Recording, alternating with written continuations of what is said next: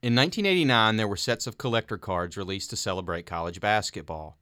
Coca-Cola sponsored the cards, and there was a set for UNC and a set for NC State. Each card from the NC State collection featured a player from the Wolfpack's storied basketball history. There were the big names and stars from all across NC State's timeline: Lou Pasillo and Bucky Waters from the 1950s, Monty Tao and David Thompson from the 1970s, and a bevy of players from the 1983 National Championship team, including Thurl Bailey, Derek Wittenberg, and the only walk-on player Coach Jim Valvano had on the team that year, Tommy DiNardo. One guy at work is kind of funny. He's a big State fan. That's Tommy DiNardo. Today he works at a Merck packaging facility in Wilson, North Carolina. He's Associate Director of Global Tech Operations there, and he manages the packaging of pharmaceutical products. And somehow he found some of those online. He bought them, and he started passing them out to people at work. And we had the VP of the company came in after I kind of gave him a tour of the part of the packaging area. This guy comes out and he said, I want to give you this card. And he looked at it and he said, I want your autograph. So I was embarrassed about this. I signed it, and he took it.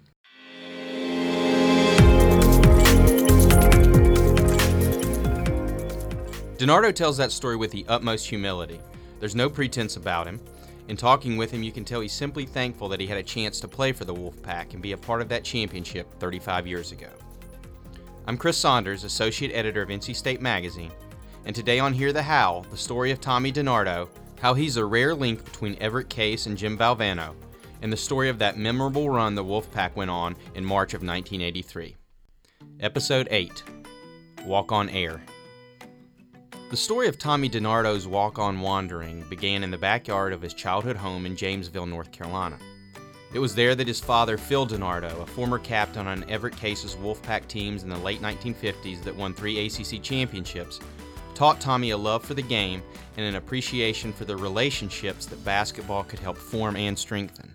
It was funny, that town was predominantly a baseball community because we didn't really have a strong athletics program for youth.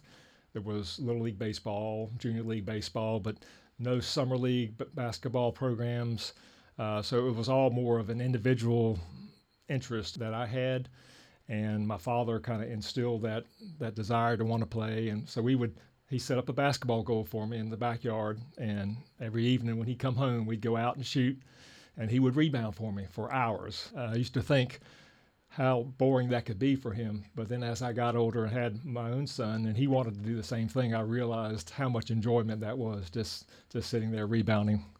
Those shooting sessions with his father gave Tommy a chance to hear about the legendary Coach Case and become enchanted by Wolfpack basketball. My father was very close with Coach Case. He was kind of a graduate assistant coach after he finished playing.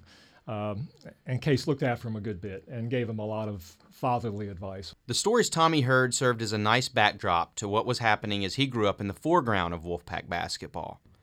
It was when Norm Sloan was building his great teams of the 70s. DiNardo remembers falling in love with the 73 team. How, when that Wolfpack team beat Maryland in the ACC championship, he knew he wanted to one day play in Reynolds Coliseum. He and his father went to as many Wolfpack games as they could. Some young Tommy had to stay home for, but even those are memorable. I remember he went to one game and I wasn't able to go, and it was when David Thompson was on the JV team. And I remember him coming back and saying, "Son, I think I've seen just one of the best basketball players I've ever seen in my life." Make no mistake, Tommy DiNardo's hero is his father, Phil. Basketball has clearly been a powerful link between father and son, but it's not the only one. Tommy grew up watching his father work at a paper mill, watching him design and install equipment as a project engineer. From the time I was a very young child, he was my idol, and he still is my idol. I used to remember hearing stories about going to state, playing basketball, getting into mechanical engineering, and I always dreamed of following in his footsteps. So that's what DiNardo did, but not before a stop at Lewisburg College. He spent 2 years there, played basketball, and in that time he met another basketball player who would become his roommate, best friend, and linked to a place on the Wolfpack's basketball team after both transferred to NC State. My college roommate at Lewisburg, who also was my college roommate and at State, Quentin Leonard, actually was on the team that first year that we transferred. So I got a chance to kind of get to know some of the players on the team. Leonard was playing his first year at State. DiNardo was not. And he was processing it all, basically putting to bed any notion of playing college ball ever again. It was disappointing, but I think by the time I'd gotten there, realistic nature of it set in, that I knew I was kind of at my point that I probably wasn't going to be seeing a college game again from a player's perspective. And I focused on the second part of my dream, getting a degree in engineering. And it was hard watching one of my best friends playing with North Carolina State, the same spot that I would have loved to have been in myself.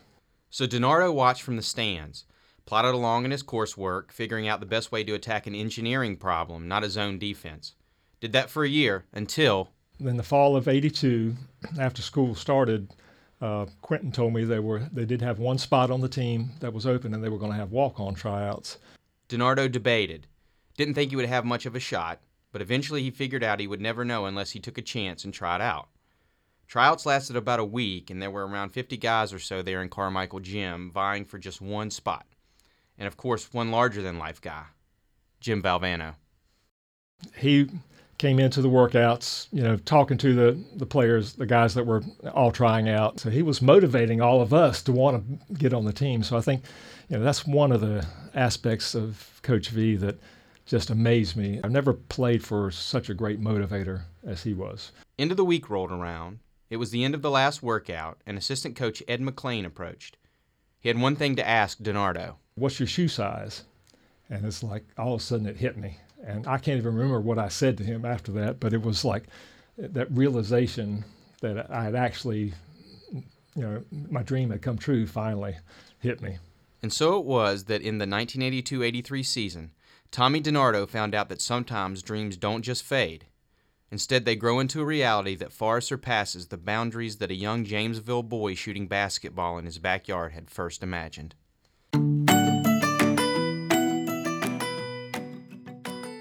When Tommy DiNardo meets us in Reynolds Coliseum to shoot him for the NC State Magazine piece we're doing on him in the fall issue, he's self-deprecating.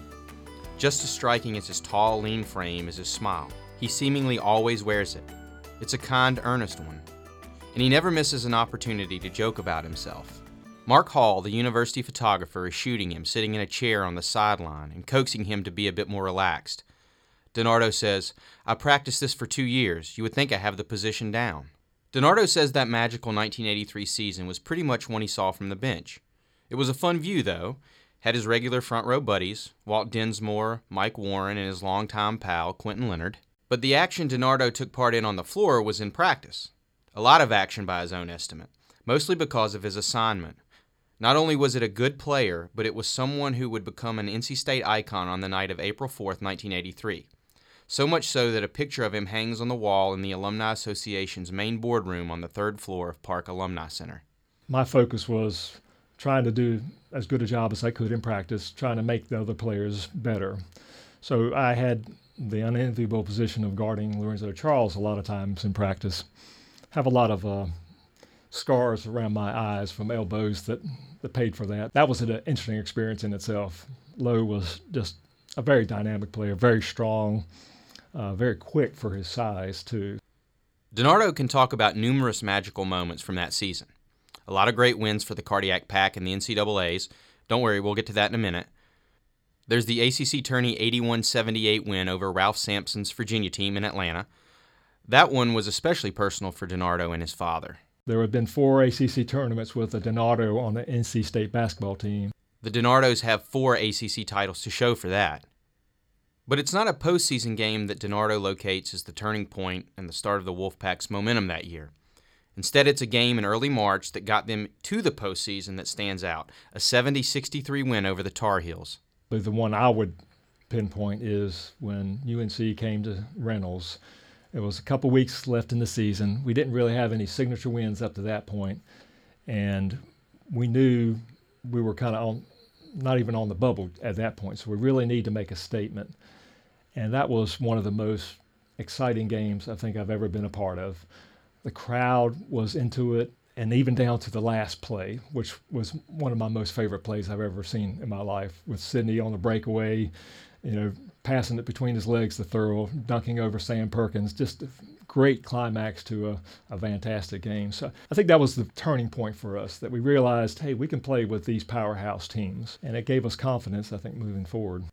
The Final Four game with Georgia is another one that's kind of unassuming. The Wolfpack won 67-60. First game was probably the most challenging from that aspect, because we weren't playing a powerhouse team like some of the other ones we had played already in Georgia. We came out and played well, but then there was that lull that happened during the game, and we allowed them to get back into it. So he was probably as fiery as I've seen him during that period of time in the game. But that was probably the most challenging aspect, getting through the semifinal game. And then it was all downhill from that, right? Not really, especially when DiNardo first laid eyes on the Wolfpack's Monday night opponent, the Houston Cougars, a team that had gone 16-0 in the Southwest Conference under head coach Guy Lewis and had lost only twice all season. The other thing that struck me a lot was watching Houston, and I was just amazed at the talent that team had. Olajuwon and Drexler, two future NBA Hall of Famers, but they also had a strong supporting cast around them. Benny Anders, Larry Michaud. So they were an extremely talented group.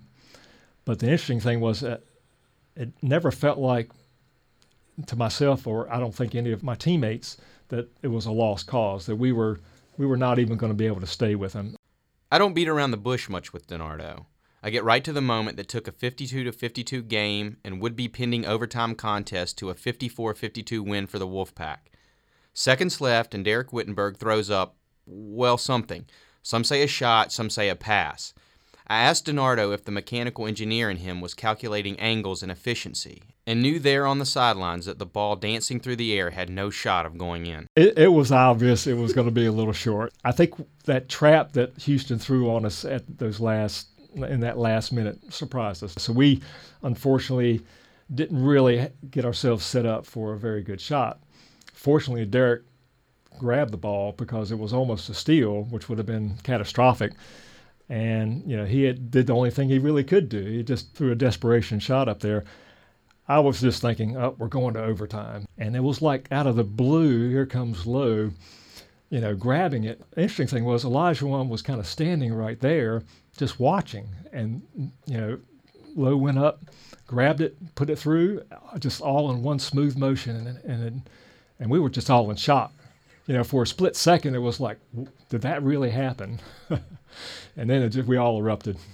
That was even a question for the hero, Lorenzo Charles. It looked like he was still thinking through that. What just happened? I think it was all just instinct that kicked in for him to go up, grab the ball, and put it through. But when he landed, the look on his face he hadn't quite gotten to that big grin of his and the joy that you would see. It was initially it was just a look of, now, did I really just do that? Yes, Charles did do that. Doing the unexpected was all the Wolfpack did in 1983, night after night, on its way to the program's second national championship in basketball. DiNardo loves thinking about his team doing that at the team's reunions, which have become more frequent over the years, and the team even got to reflect on doing that in the White House with President Barack Obama in 2016, which yielded a special souvenir for DiNardo.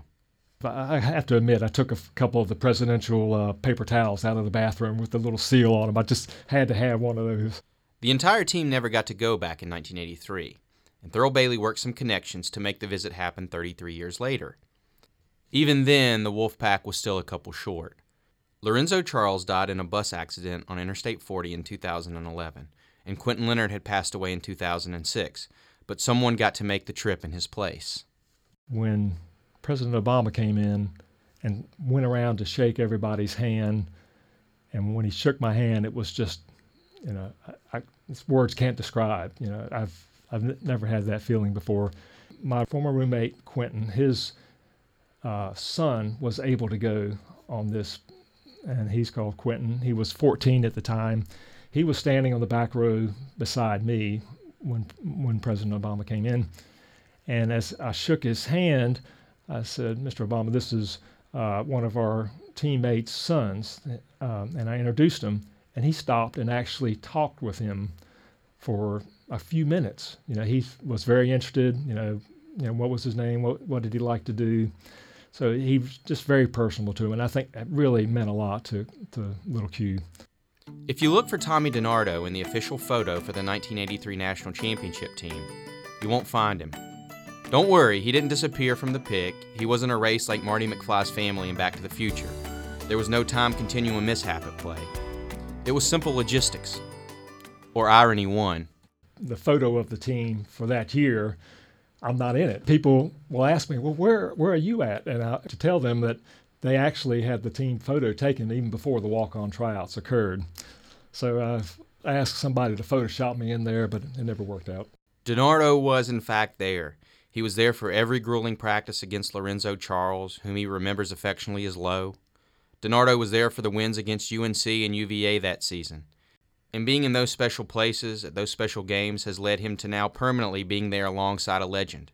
Remember the VP at Merck who came into the Wilson facility, found out who DiNardo was, and wanted his autograph? And later he texted me a picture. He had a man cave of his own with a Julius Erving jersey, and he had stuck my card in the corner of that frame photo, and it was like, I was just humbled by that, because Dr. J was one of the players that I'd followed growing up. He just amazed me. But for him to do that, it really was touching.